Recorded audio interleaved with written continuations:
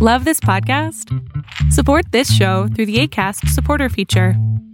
It's up to you how much you give, and there's no regular commitment. Just click the link in the show description to support now. You're locked in. Look at what we have here, folks. To the only show that matters. The cream of the crop. Duke Loves Wrestling. And there is no one that does it better than your host.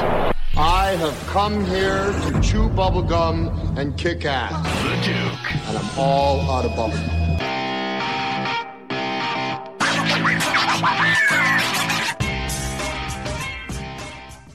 Welcome back to Duke Loves Wrestling, the show about pro wrestling and everything else. And let me tell you something, folks. I have an exciting one for you this week. Three top-notch guests. We have our traditional episode here with our man Harry Burkett from Pro Wrestling Illustrated. We're going to be discussing the PWI 500. That's that list of the top 500 pro wrestlers in the world. And you know I'm not happy about number one, so we're going to get into that as we always do every year. I also have a wonderful blast from the past. Che. Now, she was a WCW Nitro girl. She has a fascinating life story. I mean, her family emigrated from Korea when she was 11 years old. She didn't even speak English. She managed to become very successful. She made it to the Atlanta Falcons cheerleading squad. She became a WCW Nitro girl. And since then, she has just really done some great work. She's an inventor, and she has an item that I think everybody can put to great use. So a little later on in the show, you're going to hear that conversation. So inspirational, so informative. It's great. But before I get to any of that stuff, let me tell you something. Access TV. You know, anyone who's been listening to Duke Loves Wrestling for the past 6 years, you know that I have a wonderful relationship with the folks over at Access. I love the programming on that channel, going all the way back to when they had WOW Superheroes. And remember, we did the series on that. New Japan Pro Wrestling. You know, now they still have Impact Wrestling, as we know. But I got to tell you, the pro wrestling, the MMA, that's always nice, but it's all about the music.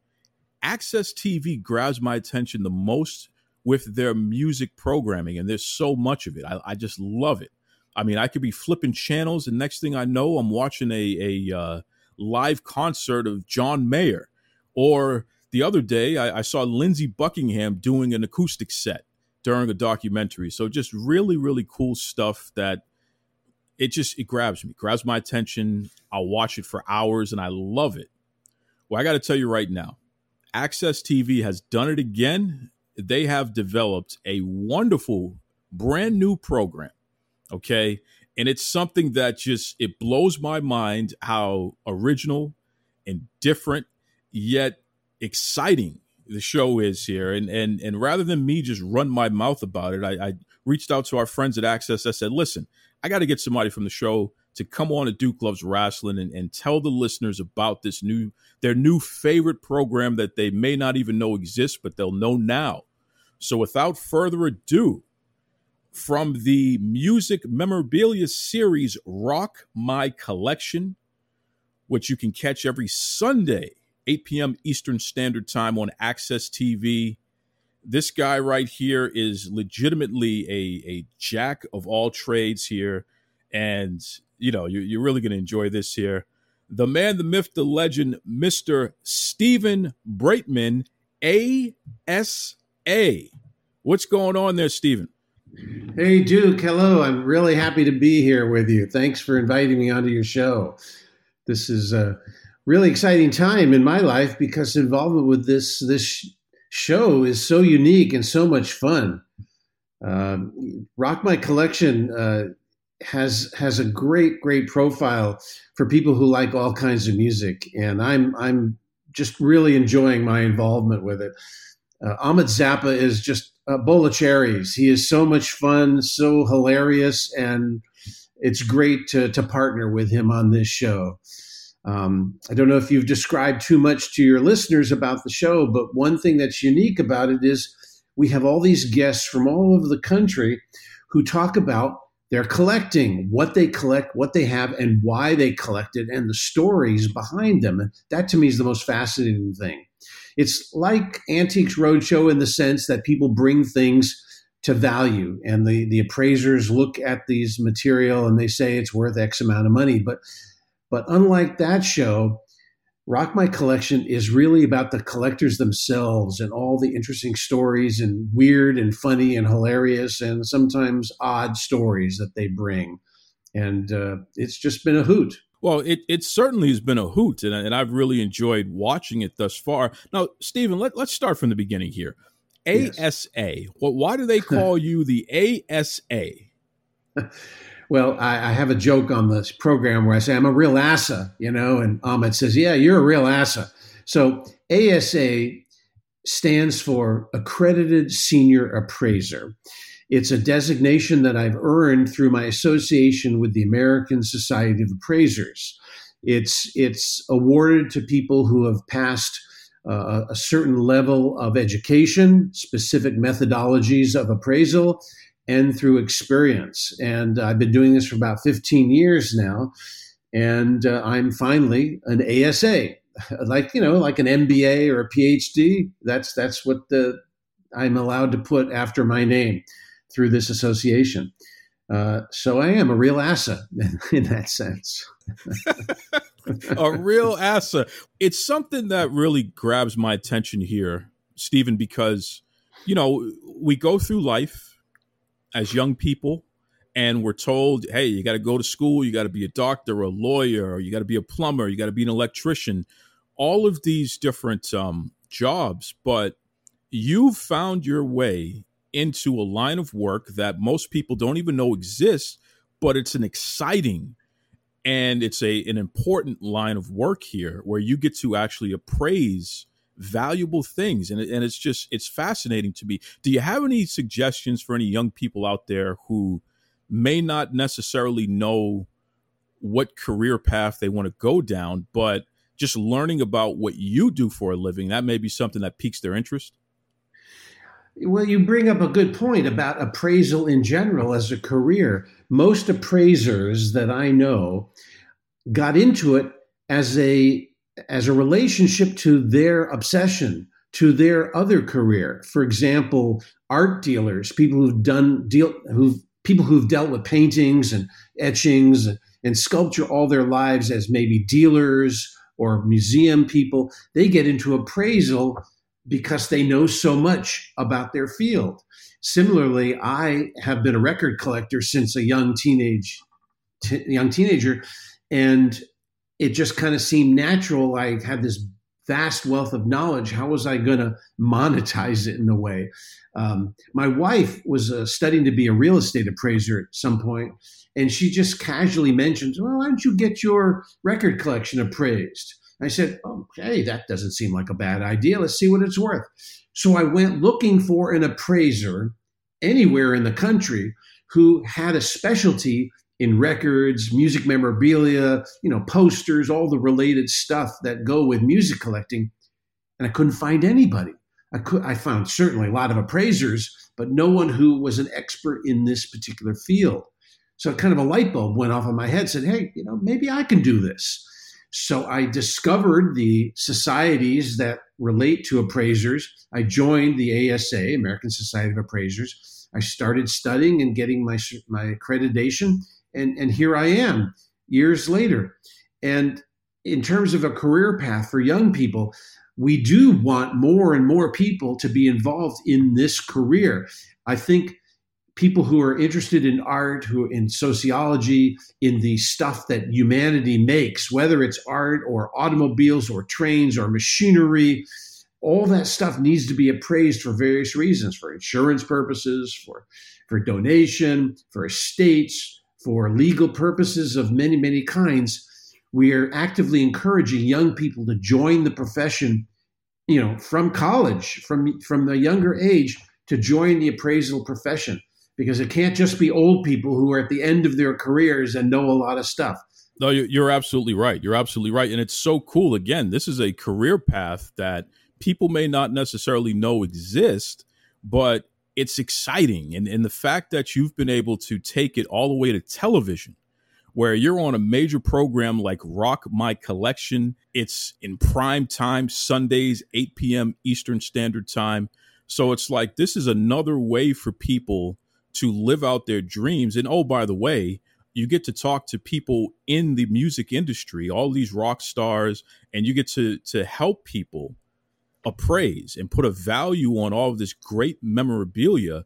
I mean, it really is just a treat, man. It's really something fun to see here. I got to ask you, Stephen, what is the craziest thing that you've appraised thus far on Rock My Collection? Well, that's actually very easy to answer. It was not just the craziest thing, but one of the most disgusting things that I've ever had to appraise. We had a guest on who was a big Elvis Presley collector. You know, there's a lot of Elvis Presley collectors out there. You know, the king is still king. But this woman had something I've never seen anything like it. She had Elvis Presley's wart. Yes, his actual wart in a little vial with alcohol, and had the provenance to prove it because she got it from Elvis's dermatologist. And there was a photograph she had showing the wart before it was taken off of his arm. And, you know, that was just so weird. Both Amit and I had to just laugh and our jaws dropped when we saw that thing. Yeah, and, you know, the problem with that was appraising it. At what value would I put on something like that? It's definitely unique, that's for sure.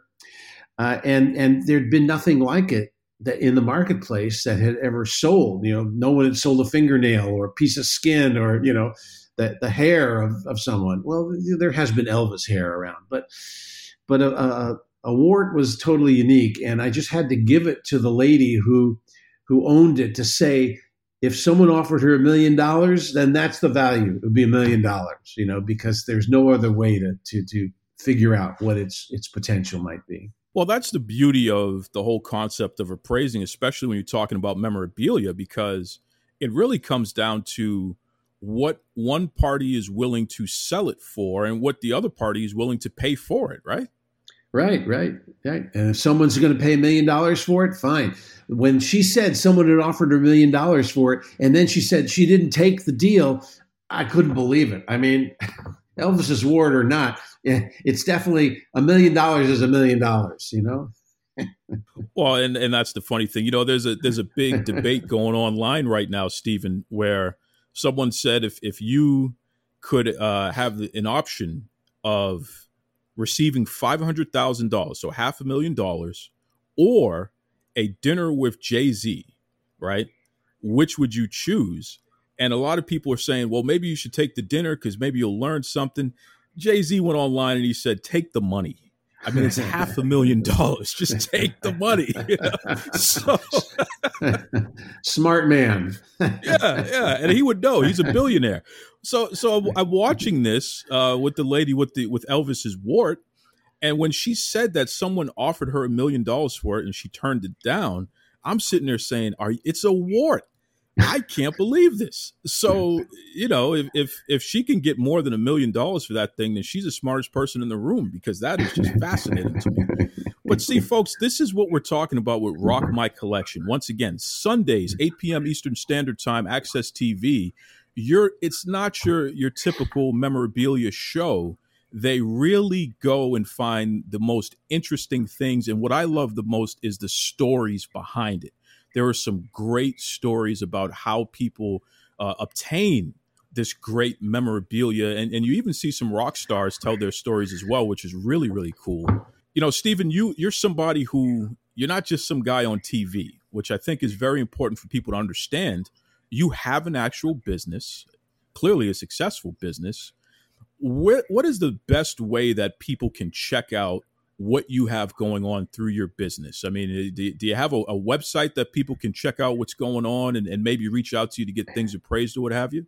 Yes. I have a website that's actually very, very popular. Google has been very good to me. It's musicappraisals.com, plural. Musicappraisals.com is my website. And there's lots of information there about the different kinds of appraisals that may be appropriate for your needs. You know, in appraisal, we have different kinds of value, drive different kinds of research that we do.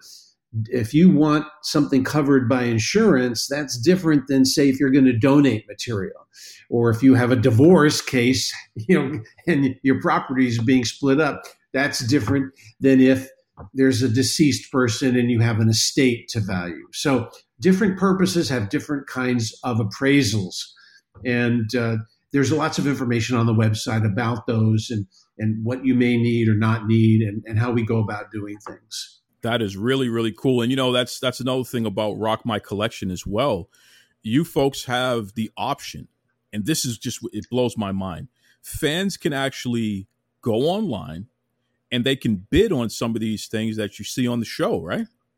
Yes. I mean, it's the person who brings the stuff to us that we showcase on Rock My Collection. They have the option of putting it up for auction or keeping it. And I'd say about half the people decide to put their material up for auction. We're using a partner site, an auction house called Gotta Have Rock and Roll. They're a well-established music memorabilia auction house. And there's a whole section on their website just for Rock My Collection material. The other thing about the stuff that we're auctioning is it's not just our guests who are auctioning off stuff. It's the rock stars too. We have an instant collectible section on the show where some rock star like Gavin Rossdale or Todd Rundgren will sign something on air and offer it for auction through the website, and it all goes to charity. So it's not like anyone's making a lot of money on it, but we're creating an instant collectible, which is a real fun thing because you never know what these rock stars are going to have lying around their house that they're going to be willing to give us. I love it. And listen, for any of you young folk out there, first of all, Todd Rundgren, who is a rock and roll legend. Hello, It's Me is a song that's been done over 1 million times over, but he has a connection to modern music. He was just on Kanye West's last album. So, when you watch a show like Rock My Collection, a lot of people don't understand that rock and roll is a catch-all term. It cannot be boxed in. It cannot be pigeonholed. That's why you see such diversity in terms of styles of music and people within the Rock and Roll Hall of Fame. Rock and roll is not one thing. It is pretty much everything. And that's what makes Rock My Collection so interesting. You'll see things from blues. You'll see things from, R&B, hard rock, classic rock, you name it. It's music memorabilia. And Steven knows his stuff. He does such a great job. He understands what he's looking at. He clearly takes his job seriously, which is how he's able to give a lot of understanding of why he is giving the appraisal estimate that he provides. It's really just a treat to see. You're watching the sausage get made, so to speak, but it's being done in a fun way. And then you got Ahmet, who's just, he has a sharp tongue and he likes to bust chops, but it's all in a playful manner. So it's really fun to see the chemistry that you two have as well. So that's pretty cool. He's great. He's great. We go at it all the time, and I'm constantly amazed at his one-liners he comes up with. He's hilarious at times. Definitely. He really is. He's quick on his feet there. And I got to be honest, I didn't realize that he is Frank Zappa's son. Oh, well, there's not too many Zappas around there who aren't related. Good point. So that's a really cool factoid there, which, again, it just draws you in. Rock My Collection, 8 p.m. Eastern Standard Time, Sundays, Access TV. Listen, Steven, before I let you go, I got one last important question for you. What is your prized possession within your rock collection? Well, I have to be honest with you, Duke. I have a lot of interests. I have a lot of wide-ranging tastes. I have a lot of favorites. My collection's too large. I got 40,000 items in my collection. But I do have some favorites that, I keep coming back to. And, some of my favorite stuff is not even the rarest and most valuable stuff. But Bob Dylan's Whitmark demo, which is a prize. In 1964, his publishing company, Whitmark Publishing, they put a one-sided LP out with Bob Dylan singing songs that he did not release on his own albums. He recorded these songs so other singers could know them and sing them. as like a self-promotion thing. And there were only a few dozen copies of this made, a one-sided disc with him singing, I think, about 8 songs that have appeared on bootleg in years later. But this original promo disc is definitely one of my prizes in my collection. Again, you hear that storytelling, folks. You hear that attention to detail. That speaks to Steven's professionalism as far as understanding the memorabilia, but also it speaks to his passion for memorabilia, all which makes the show just that much more enjoyable. Once again, folks, 8 p.m. Eastern Standard Time, Sundays, Access TV, Rock My Collection. Steven, you are a true assa. We appreciate you joining us on Duke Loves Wrestling. Thank you. It's been a great pleasure. A lot of fun, Duke.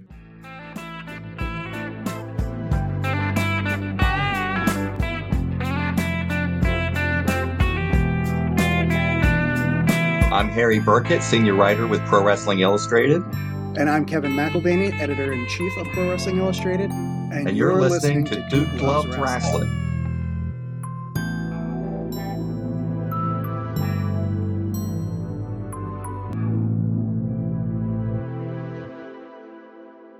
Folks, you know the Pro Wrestling Illustrated 500, literally the list of the top 500 pro wrestlers in the world. That is one of those things that is always highly anticipated. I love it. It's something that I grew up on. It's something that I look forward to every single year. I need to know. I need to know who the best wrestlers are. You know what I mean? And that's very, very important.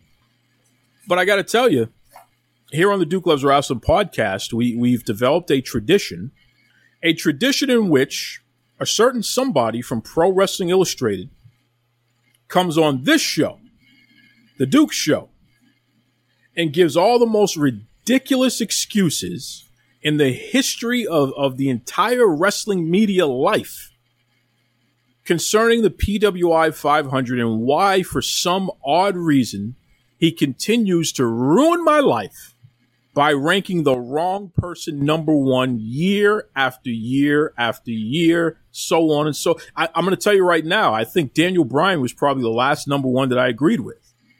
You know what I mean? We're a far cry away from those days when a guy like Dean Malenko could be ranked the number one wrestler in the world. Okay? What we have right now is a bunch of nonsense. And what's crazy is that this has become a thing. It's a personal attack. Even if it's only in my mind, it's a personal attack. And I'm hoping that someday when I have this guy on the show, he is going to have good news as it relates to who's number one in the PWI 500. But unfortunately, 2021, we're missing the mark again. So he's got a lot of explaining to do, folks. And you know that there was no way I was going to let him get away with not explaining himself, especially with the nonsense he pulled this year. So without further ado, from the prestigious Pro Wrestling Illustrated, our man, the senior writer, the guy who tries to act like it's not his fault, but we know it's his fault. I'm not blaming his colleagues. It's all about him. Mr. Harry Burkett. How you doing, Harry? Well, Duke, I was so very excited to be on your show. It hardly feels like it's been a whole year, this annual tradition. But now you've got me kind of limping out the gate. I'm taking notes. You agreed with Daniel Bryan, which that would have been about 7 years ago, 2014. You agreed with Dean Malenko as number one. That had to be 1997. And we've kind of agreed amongst the staff that if we could, we would retroactively take it away from Malenko and give it to Misawa for that year. But we're a little biased against the Japanese wrestlers because it's kind of a long story. Wasn't the global world it is today. I am so upset with you right now. The fact that you would actually have the audacity to say that you would strip Dean Malenko of one of the greatest honors of his career. Are you kidding me right now, Harry Burkett? Well, for those who are unfamiliar or young, the reason Dean Malenko made number one back in 1997 is a lot of the top stars had been sidelined with injuries, or your very top stars had relatively inactive years. And so that was one of the rare evaluation periods where we chose the wrestler based mostly on in-ring skill. And that's how Malenko got number one. Now, of course, we didn't trust Malenko to be the sole person on the cover, for newsstand sales. That's one of those collage covers where we put about 50 guys on the cover and hope it sells. So, Harry Burkett, I am going to give Dean Malenko your address, and I'm going to have him stretch you. He's going to put you. Not only is he going to put you in 1,000 holds, he's going to do what Chris Jericho says. It's going to be 1,001 hold. No respect to Dean Malenko. I don't think he could sell 1,000 magazines. That was the problem. Harry Burkett, is this a heel turn from Harry Burkett? Is that what's going on right now? I'm waiting for Malenko to sneak up behind me and hit me with a chair. He's the Iceman, so you're not going to hear him coming, but you'll feel him, brother. It's going to be cold. It's going to be very cold. But I know what we're going to get into. We're going to get into the number one and the number two. Well, we are. We are, because I'm going to tell you right now, Harry Burkett, you know that Roman Reigns, for many years, he was my arch nemesis. Okay? You know this. I've been waiting for this explanation for a long time. He was my arch nemesis for many years. There was so many things I didn't like about him. I wanted him to get rid of the contract, get out of this business, and get out of my life if he was going to continue to conduct himself in a manner that was unbecoming of who he really is. Fast forward to modern times, and Roman Reigns has actually, he woke up and smelled the coffee. He decided to agree with the Duke and be his true self. And ever since he's been his true self, the tribal chief, he slaps his cousins around. He threatens his uncles. He kicks people out of the whole company like Daniel Bryan. I mean, Roman Reigns is being the guy that I always knew he was. And I accept him. He is my tribal chief. So I need to know from you right now why Roman Reigns is not number one in the PWI 500, because it doesn't make sense, Harry. It doesn't make sense. And I'm going to admit that a lot of people are asking the same question. Some people base that on the fact that a few years ago he was number one. And you might remember that headline on the cover back when he was number one a few years ago. It read, "Half of you won't like this." But the fact is, he is number two because a lot of people had very good years, especially Kenny Omega. And we did have this debate during the sessions we had compiling the list. I would say a majority of the writers making this decision were pro Kenny Omega, strong minority in favor of Roman Reigns. And my personal vote was for Omega, based on the fact, this is sort of a little bit inside baseball, but you may know that we have elevated a lot of titles to world title status this year. And we just had recognized 3 world titles, the championship on Raw, championship on SmackDown, and the AEW title. And we added, I know, at least a dozen promotions to world title status. And I thought, well, we're putting such a premium on the championships, a real pro wrestling prism. We have to pay homage to the belt collector, someone who has held belts in 3 promotions. That was sort of undeniable, even though Reigns had a fantastic year. And I would still make the argument that Roman Reigns was the greatest wrestling superstar of the past year, but Omega was the greatest wrestler. And albeit maybe we were measuring it by old school parameters, if that makes any sense. Well, Harry, I got to tell you, this is such a bunch of baloney, and I'm frankly insulted. I'm completely insulted that you would come on Duke Loves Wrestling and use such weak arguments to explain. Here's what happened, because listen, I'm the Duke, okay? I got connections. I know people on the inside all over the place. We know this. There's no two ways about it. I get down to the scoop. I go straight to the sources.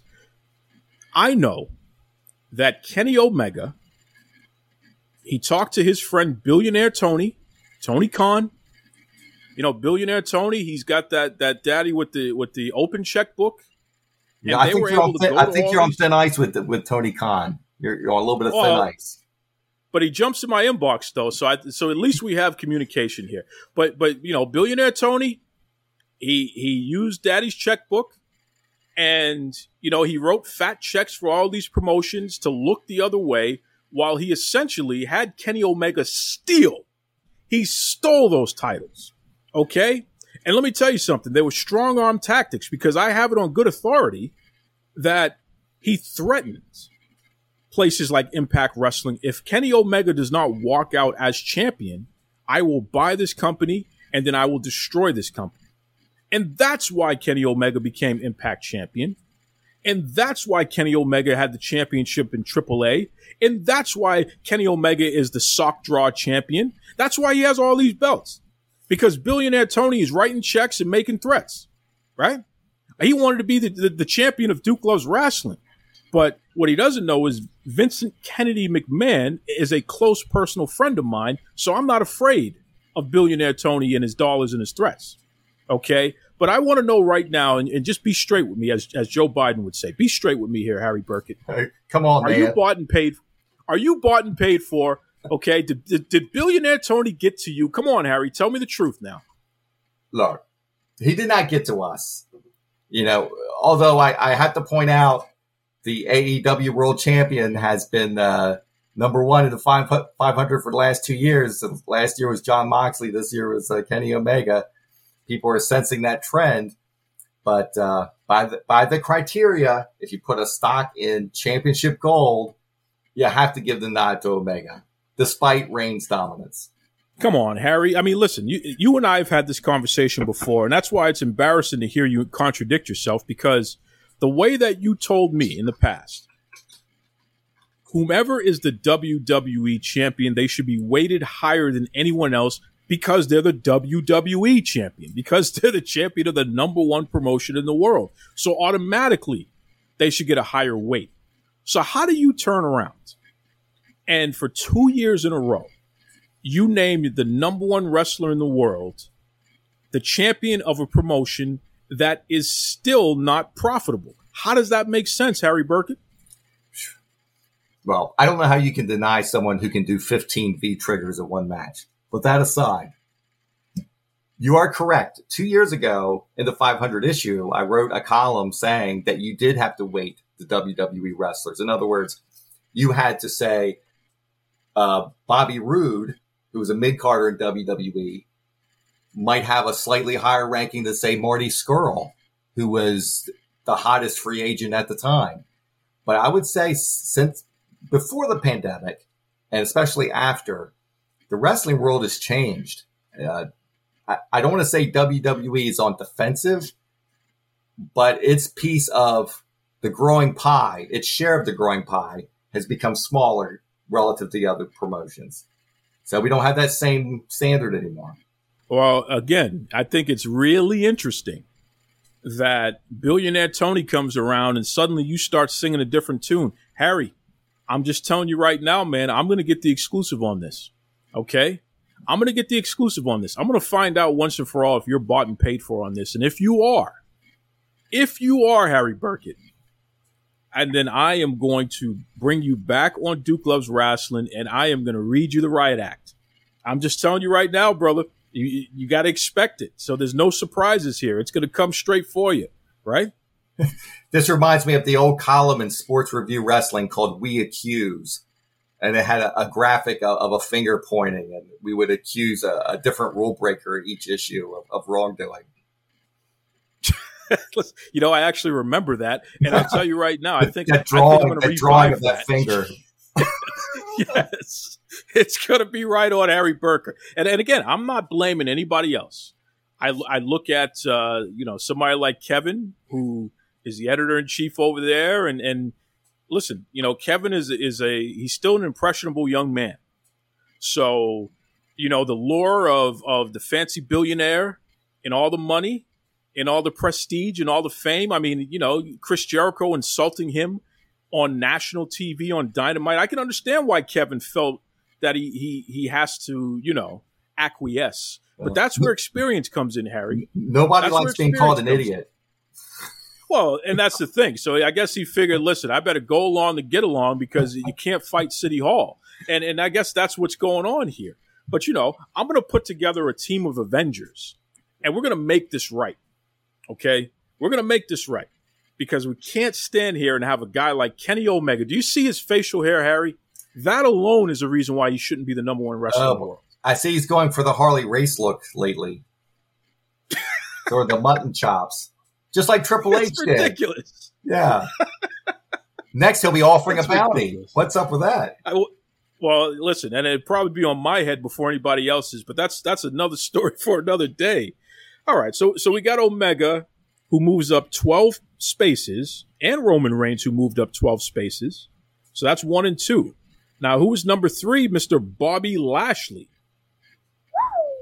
41 spaces he moves up. So talk to me about Lashley. How did he get number 3? Well, he had a tremendously dominant year. I mean, the fact that he beat Drew McIntyre fairly, such dominant fashion at WrestleMania early on that card, that was quite a statement and a surprise because if you remember, everybody was thinking that, okay, this will be when Drew gets anointed as WWE champion in front of an actual audience. But that did not happen.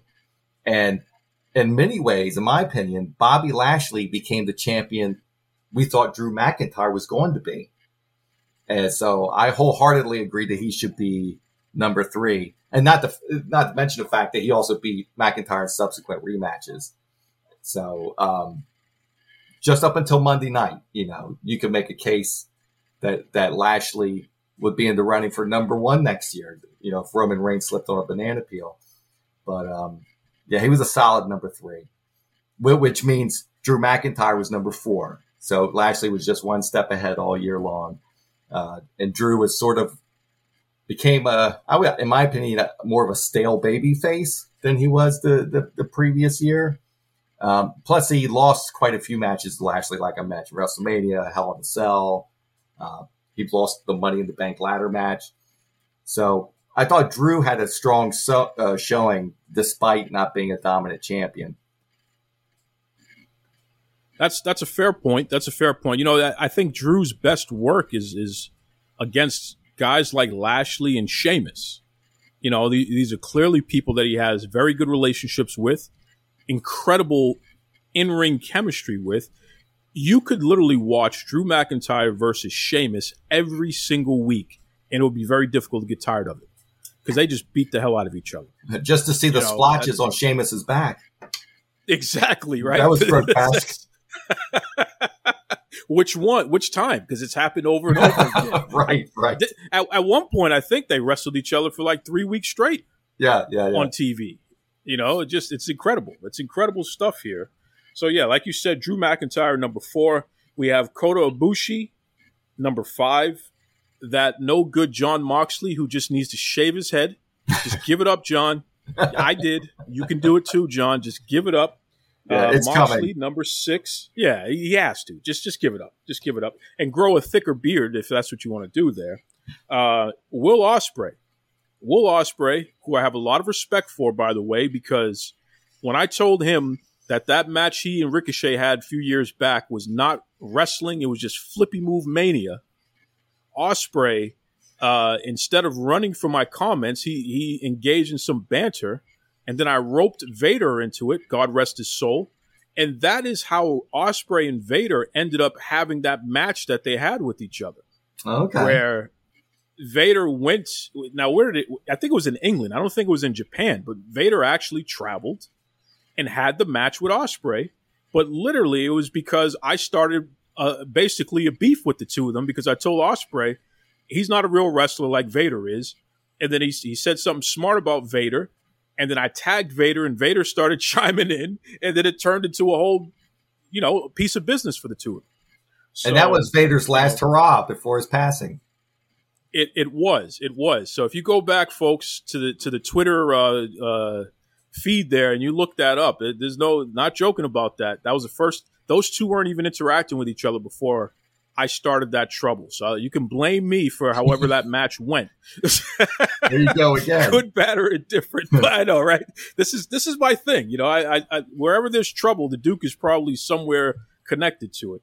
And you know what? But, I appreciate Ospreay's number 7 ranking and the fact he was IWGP champion this year, because you may remember about 5 years ago, Ospreay came out of nowhere for us to rank him number 16. And people couldn't believe that we had ranked Ospreay that high. This was before most of his notoriety. And unlike when we named The Miz number 1, Ospreay's kind of proved his worth, that he was worth that high number 16 ranking all those years ago out of nowhere. The fact he was number 7 this year. You know, Harry, there's no reason for you to be so disrespectful and so nasty. I mean, don't disrespect the first ballot Hall of Famer, Mike the Miz Mizanin, like that, okay? That man right there is a Hall of Famer. He is a walking legend. And the fact that he's going to be on Dancing with the Stars, that tells you everything you need to know about The Miz. The Miz has earned everything he's ever gotten, including the number 1 ranking in the PWI 500. Come on. Well, you must be furious at his ranking this year, considering he did hold the WWE Championship. Wait a minute. Let me see. Where is he on this list? I'm going to have to flip the page. Let's see. He's number 89 this year. Ladies and gentlemen, Harry Burkett is going out of his way to be very disrespectful right now. I just want to make that clear. He is literally dishonoring one of the greatest wrestlers in the history of the sport, one of the biggest stars in the history of the sport, a guy that main evented WrestleMania, and here's Harry Burkett running him down right now. How dare you, Harry? Hey, I'm not responsible for that ranking. I'm just reading the list. Unbelievable. Unbelievable. Anyway, back to Will Ospreay. Congratulations, Will. I tip my hat to you, man. You get it. Unlike that punk Ricochet, you get it, Will Ospreay, and that's why I like you. Moving on to Finn Balor, who somehow, some way managed to be ranked number 8. Doesn't make any sense in the world, Harry Burkett, why a guy like Finn Balor, who had probably his worst year ever, how he's ranked number 8 in the PWI 500. What are you doing, Harry? Well, one thing we do have to keep in mind is the evaluation period, which ran from July 1st of last year to June 30th of this year. So if you take that time frame, Finn Balor was NXT champion for a long amount of time. Not to mention he did have some great matches. He had the great match against Pete Dunne. And also his match with Karrion Kross was pretty good. So he was a fighting champion, sort of in the traditional mode, which we respect at PWI. I don't know, Harry. I think that is just completely, I can't even say it's out of character. You have this habit of doing these off-the-wall things with the rankings, especially the top 10. You find a way to just completely take the wrong names and put them in the wrong places. It's like, you know, on Soul Train, you used to have to arrange things on the board in a certain amount of time. I wouldn't pass you on this one, Harry. You're not arranging the names right. I mean, Jesus. Yeah, Soul Train, I'll have to send you a clip so you could see. They would do that little thing sometimes. I missed that segment. I forgot about that. Yeah, See? Now, come on, Harry. Am I dating myself here? You young whippersnappers, you don't know about this stuff. That's the problem, huh? Jeez. Okay, number 9, Shingo Takagi, and whatever. I don't understand that either. That doesn't make any sense to me.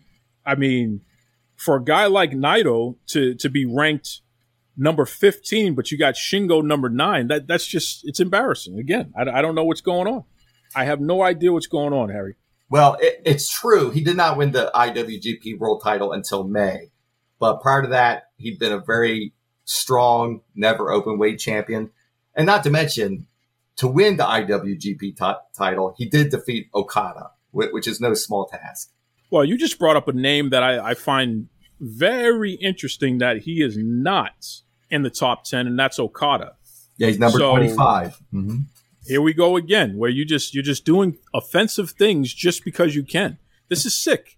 I just want everybody to understand that Harry Burkett is playing with your emotions, folks, and I'm not going to be somebody who's going to look the other way on this. I'm going to tell you what's going on, okay? But number 10 is Rich Swann. And I got to tell you, on the entire list, that probably is the most sensible ranking on the whole list. Rich Swann absolutely deserved to be a top 10 ranked wrestler in the world. And, you know, number 10, he probably could have been number 8, but I'll accept 10 because that's fine. But that's great. That's great that Rich Swann made it into the top 10. Even though he did not ultimately come out on the winning end of his rivalry with Kenny Omega, he certainly hung with him in those matches and proved that he deserved to be in the ring with Omega and to be considered at least in the same category, same league. So he was solidly in the top 10. Let me tell you something. On his best day, Kenny Omega couldn't come close to beating Rich Swann. Rich Swann was paid to take a dive. That's what happened here. It's a major scandal. I'm breaking the news right now, folks. They paid Rich Swann to lose on purpose to Kenny Omega. So that's the end of that story right there. There is no way Rich Swann would have lost to Kenny Omega fair and square. He took the money, as Harley Race would say. He took the money, okay? So I'm just going to put that out there. I don't mind breaking news, as Harry Burkett from Pro Wrestling Illustrated is here on the show. Take the money. 10. Take the money. Take the money. Take the money. That's the top 10. And you had some other, historic things there. I mean, that was the most black wrestlers in the top 10 in the history of the PWI 500. So that was pretty impressive there. Bobby Lashley and Rich Swann making it into the top 10. That hasn't happened before, right, Harry? You know what? I had not really noted that, but I think you're right. And I note that Big E is number 13. Big E. So that was sort of a foreshadowing. That's right. That's right. Congratulations to Big E making it into the top 20. So at number 13, that's good stuff there. And Gresham. I mean, we might as well talk about Gresham as well. Yeah, number 20. From, Ring of Honor, number 20, which this guy's a specimen. Do you see the muscles on this guy? Yes. Compact and muscular. He and I are about the same height. John Gresham, if I ever see you in these mean streets out here, if I ever see you, Gresham, I am going to challenge you to arm wrestle Harry Burkett, okay? I'm going to see if you're man enough to arm wrestle Harry Burkett. Not me, because I'm not a fighter, man. I'm just a talker. But I'm going to have you arm wrestle Harry Burkett, because I don't know if you can beat him, Gresham. All those big, fancy muscles of yours. Can you beat Harry Burkett in an arm wrestling match? I'm just throwing that out there. Okay. See that, Harry? I'm signing you up for things. Well, he has the low center of gravity. I don't know if he's got the leverage. Harry, you're not making it easy on yourself, pal. I'm just in my bunker in Maryland. That's all. Yeah. Now, Trish Adora. Yes. She's moved up a couple of spaces there, right? She had a pretty good ranking there. She's in the top 200. Where is Trish? Let me find her again. Yeah, and I should mention, we also had more women in the 500 than ever before. The main qualification for that would be that these were women who had to, somewhat regularly at least, wrestle men. So that's what distinguishes this list from the women's 150. Women's 150, that's based on women wrestling women. Women in this ranking had to have wrestled men. So Harry, you got a little modulated there. You sounded like a robot, but to me, it sounded like you were putting Trish Adora over major. Yes, number 44, based on the fact that she held the World Diaspora Wrestling Championship, that we just promoted the world title status, and that's just so awesome. Well deserved as well. I mean, listen. If you have a wrestling company, because I know you all are listening right now, there's no reason for Trish Adora to not be signed to your company. I mean, she is that damn good. And the best part about her, she's only getting better. So, get on it. Seriously, guys, get on it. Get Trish Adora in your company. We should have a bidding war for her because she is that damn good. Yeah, and the fact, she's been in Ring of Honor lately. I mean, she's definitely raising her profile. She sure is. She sure is. And she's doing it in the right way. And the support that she has is just fantastic. So once again, congratulations to Trish Adora and all the ladies who made it into the PWI 500 this year. That is so awesome. That's the way it should be. I love it. It's the ranking of the top 500 wrestlers, regardless of gender. I love it. I love it. I love it. And you know what?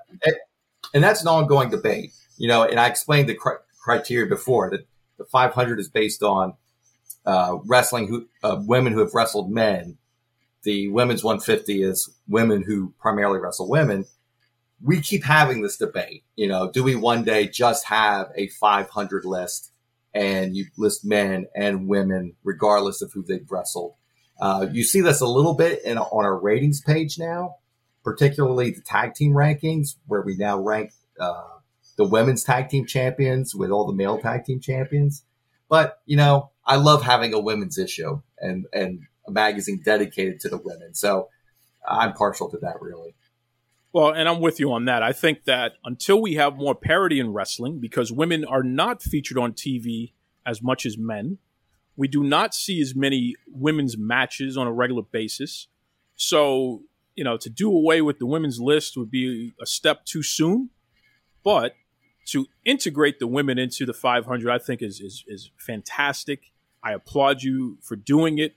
All of the Pro Wrestling Illustrated team. And I just love the fact that you continue to expand it because you're telling the truth. You're telling the full truth. There is no reason why somebody like Trish Adora shouldn't be on the PWI 500. I mean, why not? She wrestles men. She wrestles women. She will wrestle Harry Burkett. I mean, she's not afraid of anybody, man. So that's the way it should be. There's no two ways about it. And she's certainly not wrestling the same competition every night. And she travels quite a bit. So you got to factor that in. But I mean, she's former military. So this is a person who can kick everybody's what. So I wouldn't mess with her. That's for sure. That's right. Now listen, we talked about the top 10. We talked about a little bit in between. Come on. Everybody wants to know about number 500. Okay. That is one of the most visible spots. It might be the second most visible spot on the whole list. Second only to number 1. Number 500 is someone I've never heard before, Harry. Lulu Pencil. What is going on with Lulu Pencil? Well, quite frankly, I didn't know a lot about Lulu Pencil either.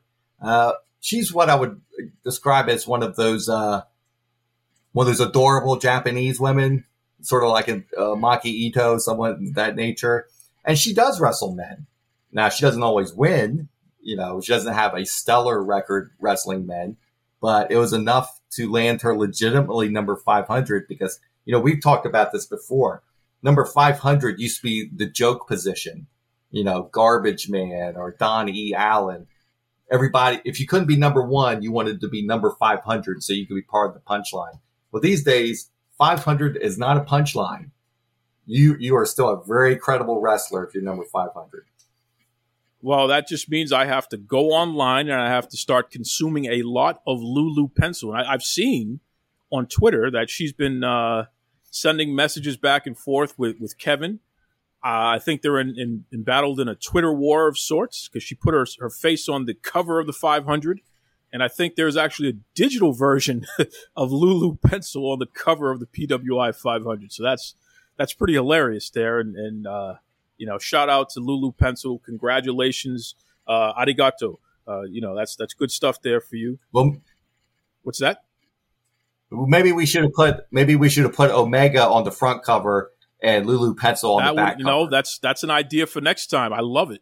That's the way it should be. But I got to ask you about one other thing, though, Harry, and that is the guy who has been Mr. 501 for a number of years now, the Boston Badass, Steve Savage. Yes. So, how is this guy able to maintain his self-proclaimed spot as Mr. 501?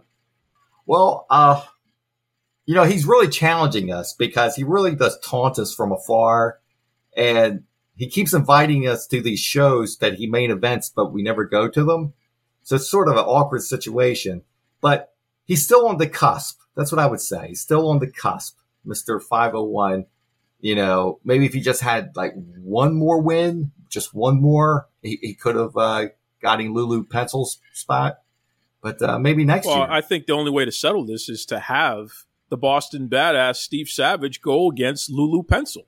I think the two of them, whether we're talking a physical match or whether we're talking a match online where they play in one of the wrestling video games, but I think Lulu Pencil versus the Boston Badass Steve Savage, I think we need to see some kind of competition here to find out once and for all who should be on the back cover of Pro Wrestling Illustrated. I think that would be a great idea. I don't know. I'm going to put that together. I'm a matchmaker now too, Harry, if you haven't noticed. So that's a clash of culture, clash of styles, fighting for the back cover. That's terrific. We got to make the whole issue matter, Harry. Don't you know that? The whole thing. Now, listen, what do we have coming up? Is there anything exciting that we should look for on the horizon other than the fact that the 500 is hitting newsstands soon? Well, we have 2 big issues coming up. Just keep an eye out for them. We do our big list issues 3 in a row.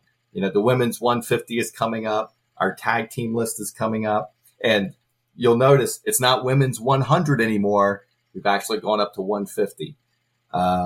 So I should mention the issue that we're talking about right now, the 500 issue is the December 2021 issue. It's already on sale digitally. The print edition will be released September 28th. You can pre-order a physical copy at pwionline.com. And I will note we do have a redesigned website that our editor-in-chief, Kevin McElvaney, really worked hard on.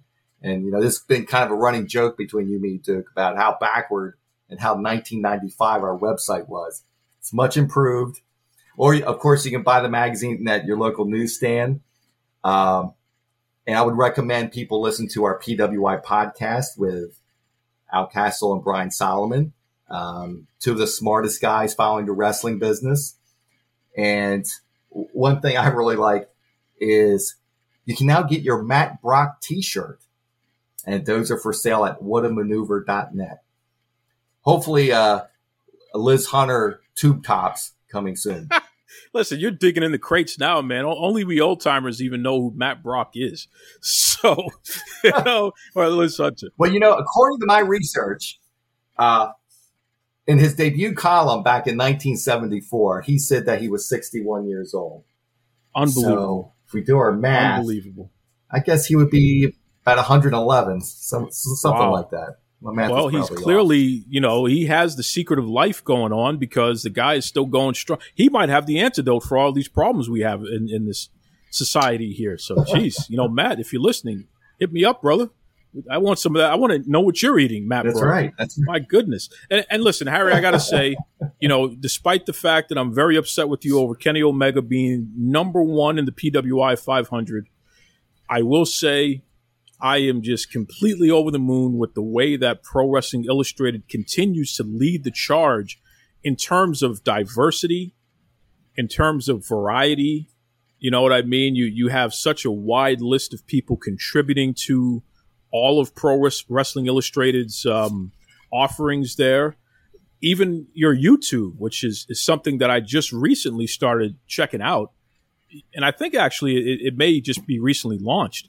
Your YouTube channel for Pro Wrestling Illustrated is incredible. I mean, really some great interviews with some of the top stars in pro wrestling. And it's just so fun to check that out as well. You mentioned the podcast. You mentioned the new website. Obviously, on Twitter, you guys are on fire. You're on top of things. You're responding all day, every day from the PWI official page on Twitter. I love the fact that Pro Wrestling Illustrated continues to be so inclusive, and yet you have not sacrificed quality in terms of making sure that you're finding out who's out there, who we should know about, who deserves to get these features. Because that's the other thing. Some of your featured articles from Righteous Reg, from Kristen, I mean, you know, Candace, some of your featured articles, it's like, wow. This is the PWI that I grew up with in terms of how interesting this is to open up the magazine and learn more about wrestlers who I thought I knew about, or even discover some wrestlers I didn't know anything about before I read about them in your magazine. So just really kudos to you and the whole team over there. You folks are doing a great job. Well, thank you very much. PWI's strength has been its ability to evolve over time, change with the times. And if you haven't read the magazine in a few years, if you pick it up today, you'll notice some changes as far as its I call it a little more global, more about Japan and Mexico, a little more indie oriented. Of course, it'll probably be a WWE guy or an AEW guy or gal on the cover. But hey, even that could change over time. It's just when you get it now, you really feel like you have the whole industry in your hands, that no aspect is being neglected. You're absolutely right. So again, Harry, why don't you plug away? Tell everybody how to get to the website, the YouTube, the Twitter. I'm sure it's pretty simple. It probably all is just Pro Wrestling Illustrated, right? Right. And I really highly recommend pwi-online.com, because right there, you can pull up our podcast. Of course, you can pull up our podcast, wherever you get your podcast, but it's right there on our homepage. And one particular thing I like is our weekly ratings. We update those ratings every week. I know Thursday nights, we get our assignments, which promotions, which member of the ratings committee is supposed to be watching that week. And we follow it and we check the wins or losses, and we take great pride in having very accurate ratings. So even that, I think, is worthwhile. Well, Harry Burkett, hold on. That is my special robot. I have a Rosie here, and she lets me know anytime any doors or anything opens up. She actually says back door, so it's pretty cool. Anyway, yeah. Listen, I'm high tech over here, Harry. Don't you know? I'm high tech. That's right. I think so. So that's what I'm saying. If Billionaire Tony and any of his henchmen try to make a move here, I'm going to know that they're coming. I got all the gadgets here. We're watching. That's right. And by the way, Dean Malenko, I didn't mean anything that I said. No, and that's what I was going to bring us back to here. I'm personally going to contact Dean, and I'm going to give him all your information, Harry. And I just hope that you're prepared for 1,001 holds. I think I'll need a Rosie here. Hi, this is Earl Oliver from Sully's Vintage Wrestling. This is Raj Giri with WrestlingInc.com. This is Sean Reed, boxing writer and undercover low-key wrestling fan. And you're listening to Duke Loves Wrestling. Woo!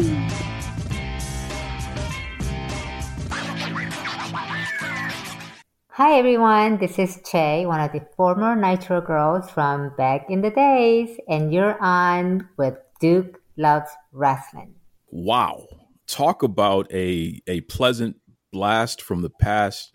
Che, oh my goodness. I mean, the only time I see you these days is mostly on YouTube, and you better or the WWE Network, and you better believe people are still checking you out there because you are such a major part of our lives. Welcome. Thank you so much for having me, Duke. Pleasure to talk to you. Well, it's a pleasure to have you on. I mean, legitimately, you were one of the Nitro girls. So World Championship Wrestling, when Monday Nitro started, which really revolutionized the entire wrestling industry, you were one of the main pieces of the puzzle that gave the show that excitement, that entertainment factor, something that lets you know that this was bigger and it was unlike any other wrestling show that we had normally seen. Mm-hmm. How does it feel to legitimately be a pop culture icon, especially all these years here? Oh my goodness. So I've never considered myself any kind of, the icon or even pop culture. And I assure you I'm speaking for the rest of the girls too, because we've stayed in such close contact, through the years. So I have to admit that when we tried out for Nitro, I really didn't know anything about WCW. Of course, everybody knows Hulk Hogan, just because my grandpa used to watch him. But at the time, I was cheering for the Atlanta Falcons. And Kimberly, when she started the process of looking for girls, Amy, which AC Jazz, she was one of the girls that Kimberly went to for help. And Amy, having been one of the Falcons cheerleaders previous, she said, let me reach out to the cheerleaders and just set up a private audition for you and just bring on the cheerleaders. So for me, it was kind of one of those, I went because there, a bunch of people went, and it was interesting to hear about some kind of a TV show looking for dancers, right? So who wouldn't go? So even when I made it, I really didn't know what it was. And, I used to live in Savannah before I moved to Atlanta to cheer for the Falcons. So I visited back, and I ran into a friend of mine, and her boyfriend was a manager at this, like, the biggest and the hottest sports club, or sports, not club, but sports bar in Savannah. So in conversation, they were asking what was going on. I said, yeah, I just made this dance team on some TV show on Monday night, something about Nitro. And like, he did a double take and go, what'd you just say? I said, something Nitro on a Monday night. He said, WCW Monday Night Nitro. I said, yeah, that's it. And I'll never forget, we're in the middle of the parking lot, and I think he might have actually fell over. I mean, he just like took a couple steps back, and he was like, oh my gosh. And he just could not believe it. And I just looked at him like, is that a thing?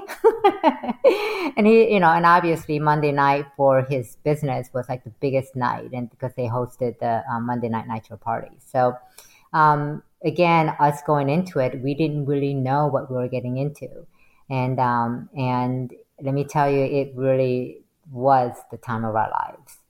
But it's kind of good that we didn't know what we were getting into, because I think I would have been way too nervous had I known the magnitude of what it was to become. But then again, at the same time, people didn't know what it was. It was like a brand new concept. So even if I knew how big the wrestling show was, I probably wouldn't have known really even then, like, what it could become or what it ended up becoming.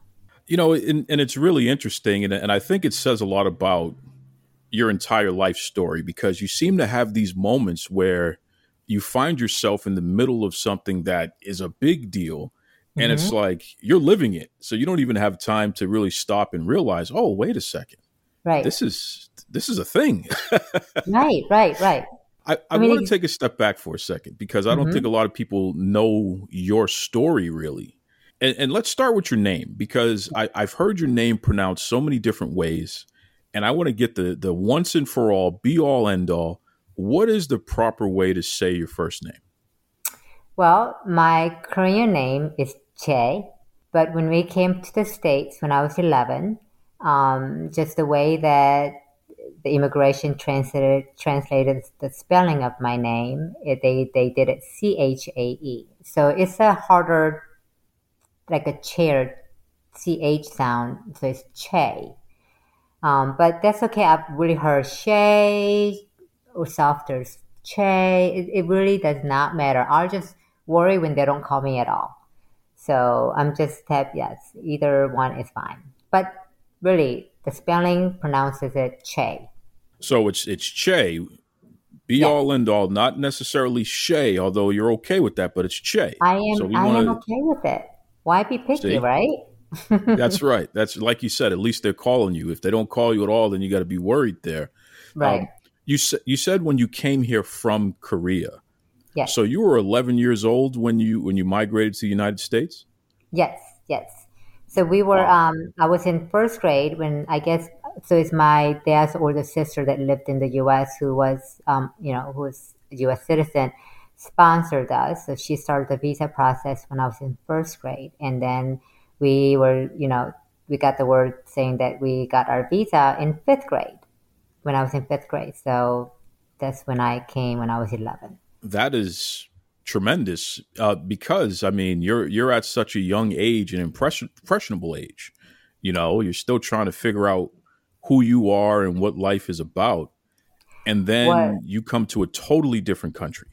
Let me tell you, talk about impressionable. So it took us several months to kind of get everything in order, to pack up and just get our affairs in order before coming. So I thought I was going to be smart, and I thought I'm going to teach myself how to speak English. So I snuck around and I watched some TV channels that's there for the U.S. servicemen, right? American TV channels. Unfortunately for me, back in the early mid 80s, two of the most popular shows at the time that I watched, that snuck and watched, were Dynasty and Dallas. Because at least right now with the internet, you can find out, you can know anything and everything about the way people live and what the country is like. But back then, you really didn't know. So I'm like, okay, I'm just going to watch American channels and I'm going to see how they live. So, all right. So I'm going to ride horses all day long, and I'm going to wear pretty dresses and go to parties at night, like in Dynasty. So my only dilemma I had coming to the States in the long 14-hour flight was what color horse I wanted. So that goes to show you impressionable. I mean, that's the impression that I had before coming here, just completely out of touch. You know what's so funny about that too, Che? My mom is originally from Jamaica, and she came here when she was 17, so she was a little older. But the same concept, though.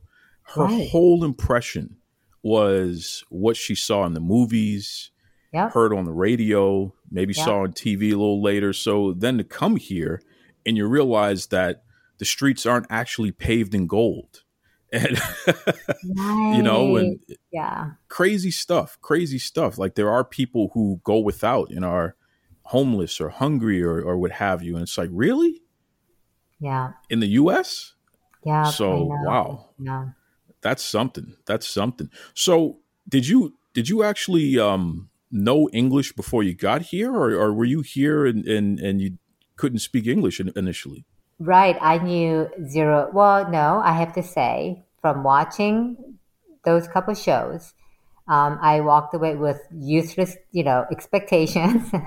Well, not useless, but just very overblown expectations. And I did walk away with knowing to say yes, no, thank you, no, thank you, and I don't know. So, and then I use I don't know a lot, because whenever somebody would say something and I'm like, I don't know. So I had to learn English. So I have to tell you, so here I am expecting, to come to like a big sprawling ranch like South Fork, like in Dallas. Instead, we came to live with my aunt who lived in Michigan, and we came in middle of December. So it was just not what, this little girl, was just expecting or thought that she was about to, live in. But, and then after a few weeks of, being in the States, the school started back up in January. So my, family just kind of threw me into school and said, okay, sink or swim, here's your dictionary. That is just something else. Now, I know because, did a little research beforehand there. You found sports. Yeah. And this was unusual because, sports wasn't necessarily the big thing in Korea, right? It is not. Even now, it's not a big thing in Asian culture. It's, everything is about academics. Everything's about very prestigious professions, like doctors or lawyers or, corporate CEOs or things like that. It's even so now. So it was definitely that way back then. But, just something in me, I guess, I just knew that it was such an opportunity to be in the States. I knew that before coming to the States, this is where everybody in Korea wanted to be. We've been hearing about the land of opportunity and all the American dreams you could achieve with hard work. And so, because in Korea, things were different at the time. So, it doesn't matter, just because you worked your tail off really didn't mean that you would, you just didn't, the opportunities really weren't there. So knowing that everybody was envious of us, I just knew that this was an opportunity that didn't come around often, and definitely not to everybody. So I kind of had this thing where I wanted to try everything. I didn't want to let one opportunity pass me by. And also to seeing my parents so grateful for the chance that they took in their 30s. I mean, not knowing any language and not having enough money, they just took this huge chance and bring my brothers and I here to give us a better chance at life. So in a way, I felt like I owe it to them to experience it all. So once I started to speak English pretty well after a couple of years in 7th grade, when all the school sports started, I tried out for everything, even though I didn't know how to, even though the only time I played like basketball or volleyball was in gym class. But, I just, and at the same time too, I have to say, I'm fortunate that I have one right leg and one left leg, not two left legs. So I was somewhat coordinated. So I was able to kind of catch on quick, and I was good enough to make the team, but not to start, but anything like that. But yes, I tried out for everything. I even went out for, the school had a hoop shot contest, and they picked one girl winner, one boy winner, and they went on to district and regional, and I was the girl for our school. I won the hoop shot contest.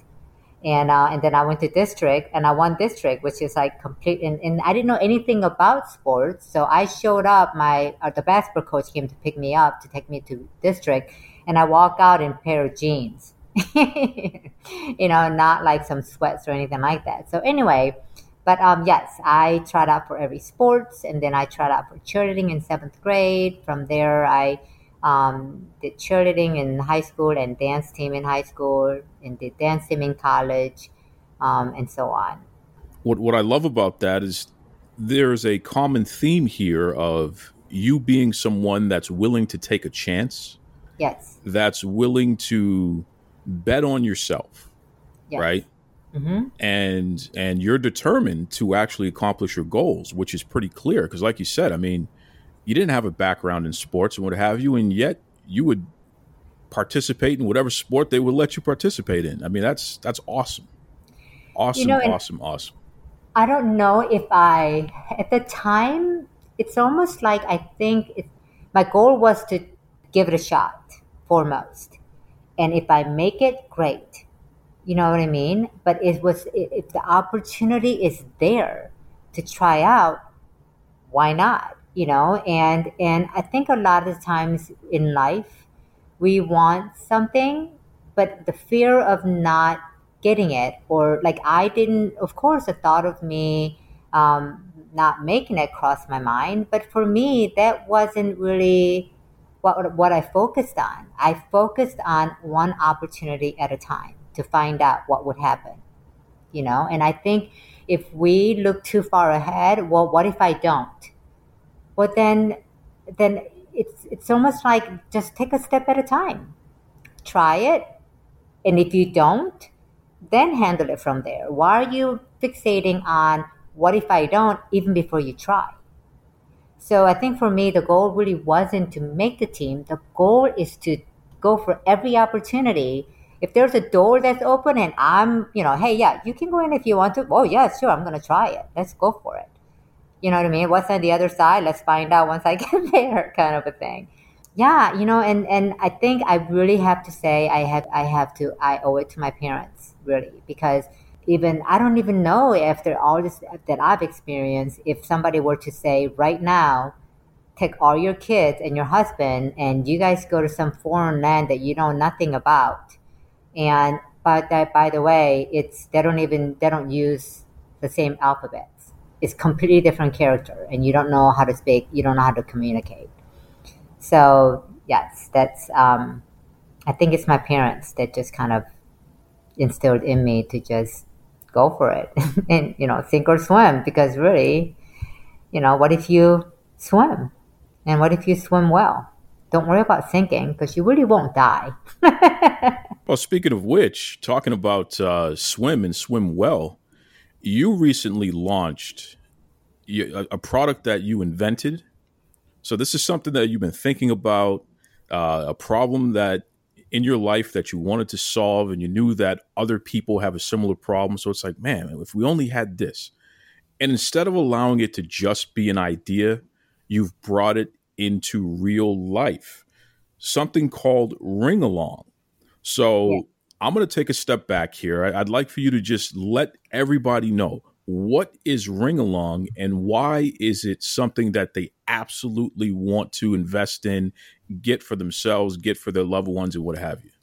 Wow. Okay. So Bring Along definitely came out of necessity. So traveling as much as we did all over the country and the world, it was really tough trying to keep all the little things organized and easily accessible. But it really wasn't until motherhood came when, I'm having two toddlers, an infant, and on top of my necessities, because I mean, all parents know that you're like a walking drugstore, right? At any moment, your kid can like really starve to death or bleed to death.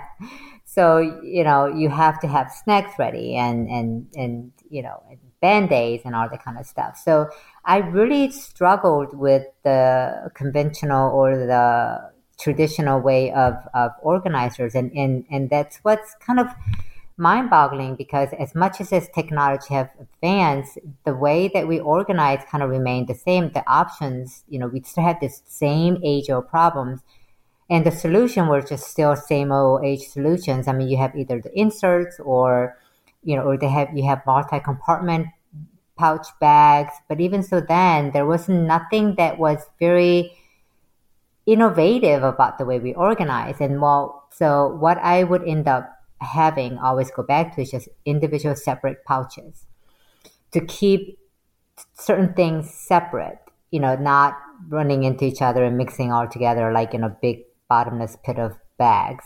So one day I was digging through this bunch of different pouches, including Ziploc bags, to just find something that I needed. And I thought, gosh, if there's a way I could just keep it all together at once.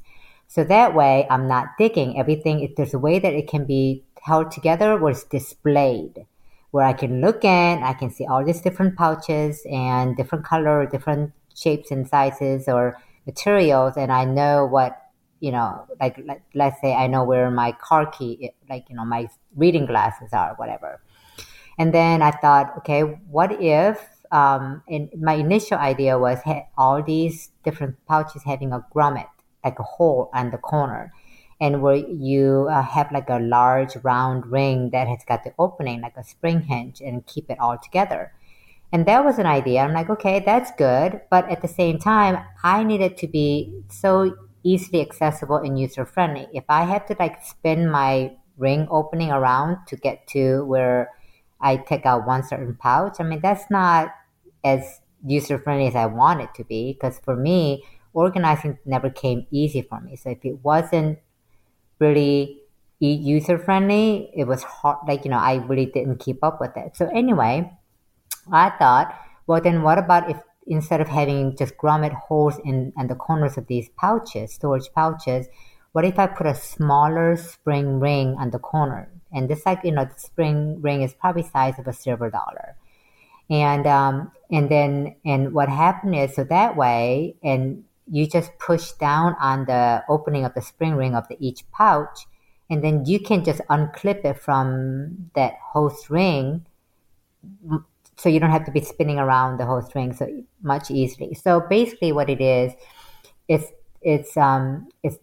there are pouches of different sizes and materials, because, certain materials we want it to be clear because we can see right away. Certain things we want to keep private, so you want to use solid, not, see-through kind of material.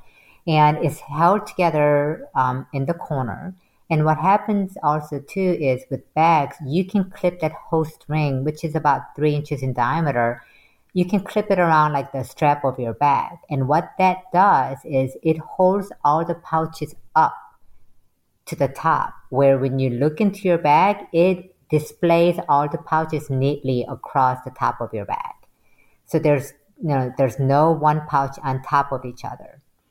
And this, so if you have a host ring, like what I did with my kids, they play multiple sports.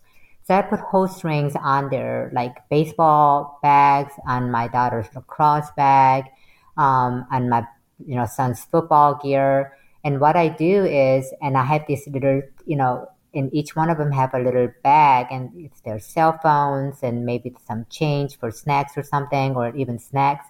It's so easy to just unclip it and just easily move it from one bag to another. Pouches that's kept together, that can be easily removed with just one finger push, on the top and the corner, and then it can be clicked back just as easy as retrieval. Each one of these pouches also has another spring ring, small spring ring on the other corner of the pouch. What that does is you can clip on any bag strap on any of these pouches, and you can wear any of the pouches as an individual bag. So like for moms, if they have a huge bag of diaper bag and all the stuff that the kids need, and if you have one bag with like diapers and wipes and you're just going into playground for an hour, why take the whole diaper bag with you? Just leave all that behind and just unclick the pouch with diaper and wipes, click on a bag strap and wear it as crossbody. So that way you can leave what you don't need behind and just take what you need with you. I have a big English lab and he takes me on walks because he's so strong. So I put harness on him. And then there's a little D-ring on the top of his harness where you clip the leash onto. Well, guess what? Like I don't want to carry my phone. So what I do is I just click one of my little pouches on that D-ring and I'm let him carry my little pouch with stuff that I don't want. You know what I mean? Wow. So that sounds really, really interesting there, Che, because like you said, it's not just for women. And you're making me understand this here. As a guy, like you said, the gym bags are big. Everything that we have, most of the things that are made traditionally for men tend to have deep pockets, which means that it's very easy for things to get lost deep down in there and what have you there. But if I had an organized way to be able to separate, whether it be my chapstick from my phone, from my money, from whatever is in my pocket, because guys always have a million things in their pockets, and this product could clip on. If you're walking the dog, the dog's leash usually has a little D-ring on it or what have you. You could clip it onto the dog. If you're walking the baby and you have a carriage, you can clip it onto the carriage. So there's so many different ways that you can use your product in a functional manner. It's really something for everybody, right? Oh, it's for everybody that they carry items, right? I mean, I can see it in backpacks and I have it in my kids' backpack, right? In sports bags and gym bags and travel when you're traveling. I love it. I think it's a great idea. And, I put it to the test. So I asked a couple of folks in my life who I know have little bags and what have you, because they have so much stuff. Mm-hmm. Makeup and and these days your hand sanitizer and your lotion because your hands get dry. There's you need some type of on the go storage. Right. And I said, hey, does this make sense to you? Explain this to me. And sure enough, my bodyguard and another friend of the show there, Candace Smith. Mm-hmm. She's over there at PWI. The two of them said the same thing to me. They said, oh my God, I want that. That's great. It looks great. It looks sturdy. And one of the call outs that I found was really interesting. They said that it's actually functional, yet it's still stylish. And right. I guess that's an issue where you either have one or the other. You either have a product for this on the go storage here, which is functional, but it looks ugly. Or the flip side, it's beautiful, but yet it's just not functional. It's not for real life. You managed to solve both of those problems there, and I commend you for it. Thank you, really, so much. It's I can never really honestly hear enough words of validation for it. Especially, it's your idea, and you tie yourself with it, and there. A lot of times that you go through a lot of self-doubt, and I think it's only human nature, but it's really appreciative when I do hear some validating words. Absolutely. Once again, folks, it's called Ring Along. In a minute here, we'll let you know how you can get more information. Definitely. I mean, listen, the holidays are coming up and beyond. We're back to school right now. Who isn't constantly on the go? So to have something functional that can not only organize your products, but you know that it'll come along with you and you don't have to worry about it. I mean, that's just a major quality of life problem being solved here. But before I get to how to get to it here, I wanted to say this to you, Shay, because doing Duke Loves Wrestling, I've been fortunate enough to speak to people from all the different generations of pro wrestling who are still with us. And some of them are doing very well, some of them not so well, on many different fronts here. But one of the main points that keeps popping up is just life after wrestling. And for a lot of people, that is so difficult. And because you feel like you don't have anything else to give because you've been doing this one thing for so long. And you've spent so much time and dedication to getting it right. And then ultimately, when it's time to move on, it paralyzes a lot of folks. You've managed to find a way to have life after wrestling. And here we are even 20 years later, and you're still thriving with this latest invention here. Do you have any words for people who are inside of wrestling right now, or even folks who retired, or even anyone in entertainment? Do you have any words for folks who are trying to figure out, is there really life after this thing that I'm doing right now?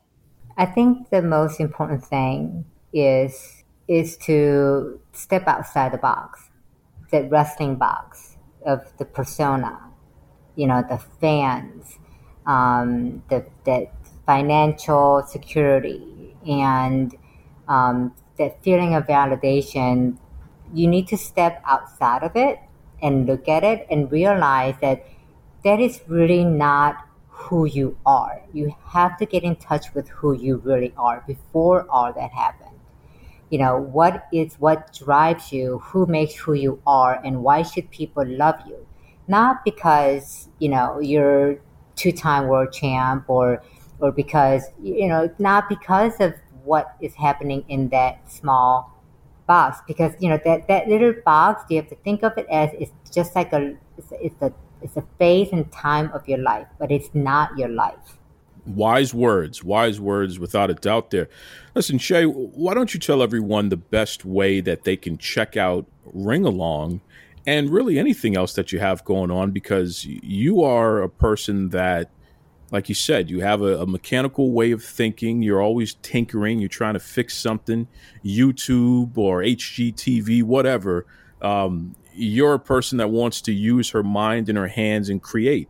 What's the best way folks can find out more about Ring Along and also just keep in touch with you? So my website is ring-along.com. And in the name is Ring Along because obviously, there are a bunch of spring rings on these pouches. So that's, just like take Ring Along with you kind of a thing. So it's ring-along. And I'm very late to social media. But, with launch of my Kickstarter campaign, I been trying to be active in it. But I have two Instagram. One is at Che_Marsh, MARSH. That's my last name. And another Instagram account is at Ring Along. Right now, I have my Kickstarter campaign. It ends the 25th at 3/11. 3/11 is a special, so I picked 3/11. And so 25th, it ends at 3/11. And I am currently about 63% to my goal. It would mean a lot. It would really help me to, it helped with the cost of that initial production to really bring this business Ring Along to life. I promise you, it will help you stay organized better. Not just you, even the people around you and your family and your kids. Wow, that is just so cool. Once again, Ring Along. Literally, as you're talking, I checked out the Instagram. Some really cool stuff there, folks. So you can actually see it in action there and get some ideas of all the different cool ways that you can use the Ring Along. This is awesome. This is awesome. And this is what we're talking about. Life after wrestling. People who are able to find ways to direct their passion into other avenues and really, continue to create opportunities, not only for themselves, but for others. So it's just really, really inspirational, your whole story there, Che, and I appreciate you for coming here to share it. I do want to ask you one last really important question before I let you go. Yes. This is a big one here, because not only does Duke love wrestling, Duke loves food. So you are someone who your family is from Korea. Yes. And I know that you've been here since you were 11 or what have you, but come on, you got to let me in here. Is there a Korean dish? Let's say that there's a Korean restaurant here in the greater Boston area, and I know that we've had them before. If I'm going there and I'm going to order something and everything is available to me, everything is available, what's the one dish that you recommend I should order? What's in it? Why is it so great? Well, it really depends. What kind of foodie are you? If you're anything like my husband, it would just you would go probably want to go with, it's called bulgogi or kalbi. It's marinated meat, right? But because he, anything else, a little too spicy, and, he has to lock himself in the bathroom for the rest of the day. So he's got a very sensitive stomach. Oh my gosh, so embarrassing. But, so are you adventurous with your palate? Do you like spicy food? I'm adventurous, but I'm more like your husband. I like a little spice. Think Frank's Red Hot. Have you ever had that hot sauce, Frank's Red Hot? Yes. It's more tangy than spicy. You know what I mean? So there's a little kick to it, but it's easy. So do you have something that won't, make me have to go rush to get a glass of milk or something? Well, here's the thing. The way that the Korean food is, there are a lot of side dishes. And these side dishes are, think of it as like when you go to a restaurant, right? And you order a steak and you have your options of like cream spinach or mac and cheese and those kind of side dishes, right? And then, and you order a la carte. Well, Korean food, there are so many different kinds of types of side dishes. And it ranges in spiciness, and some is spicy, some isn't. And most of those side dishes are made from different kinds of vegetables. So the best thing to do to get you introduced into Korean food, to check your palate, to feel like it, go to a Korean restaurant. And anytime you go to a Korean restaurant, all those side dishes, it's like going to a Mexican restaurant where they give you chips and salsa. Whatever food that you order, whether, if you, like my husband, you want to order like bulgogi, which is, it's delicious marinated meat, and it's grilled. And you can also even grill it on your table. They bring out a pan for you, it's like a griddle kind of a thing where you can grill yourself. So I would start with that. So because there's a meat, and then what you're going to get are all these amazing side dishes of different flavors and different vegetables. So this way you can try a little bit of everything. So my advice to you is just find the Korean restaurant, go there, and just order bulgogi, which is again meat, and you will get minimum about 4 to 5 and sometimes even 6 side dishes. And that's like the introductory to Korean food. And from there, you can get more brave and you can venture on, but that is definitely what I recommend. Well, I'll tell you, we have a restaurant here in Boston, Koi, which is actually one of my favorite restaurants, and they have it's bulgogi. Is am I pronouncing that right? Yes. Bulgogi? Yes. That's what you're saying there, right? Yeah. Yes. So I've had that, which is delicious, but isn't am I saying this right? Bibimbap isn't that Korean as well? Yes, of course. I love it. Listen, bibimbap is something that we eat here, and ironically, Trader Joe's makes a fairly decent one too. Oh, wow. as one that's in a grocery store. If you ever get a chance, and you know the real stuff, so I'm going to hold you to this. You'll have to let me know if it passes the test. Yes. Trader Joe's. Trader Joe's. I'm going to have to try it because here's the thing, Duke. So basically, bibimbap is, if you were to take all those side dishes, they're called banchan, right? Yes. You know all those different vegetables that goes into bibimbap? Yes. Right? Those are the side dishes individually. That's what you're talking about. See, I knew you were describing it, and I'm like, listen, I know this, though. I know this. Different colors, different textures, different flavors, right, of vegetables. So basically, bibimbap is, you get a big thing of rice, you put a little bit of all those little banchans, those side dishes, and you put meat on it, and you mix it up, and you throw in some Korean hot sauce with it, gochujang. And that is bibimbap. Now, see, I do everything but the hot sauce. I always, because I made the mistake of using the hot sauce one time, and that was it. Although I got to tell you though, it's not a spice that stays with you. It hits you at first, and then it kind of slowly goes away. But it's not so bad. It's not super spicy. It's actually very flavorful more than spicy, which I do like. But yeah, I love Korean food, and it's really interesting. But you know what's funny? Sorry. Well, okay. Well, you say that because you know what? Like, I wonder what is it that makes food where the heat comes, you get the heat immediately and then it subsides, or that you eat something and then the heat comes after, right? And then what about those spices that burn your nostrils like wasabi? This is Tony Schiavone, and we're desperately out of time on Duke Loves Wrestling.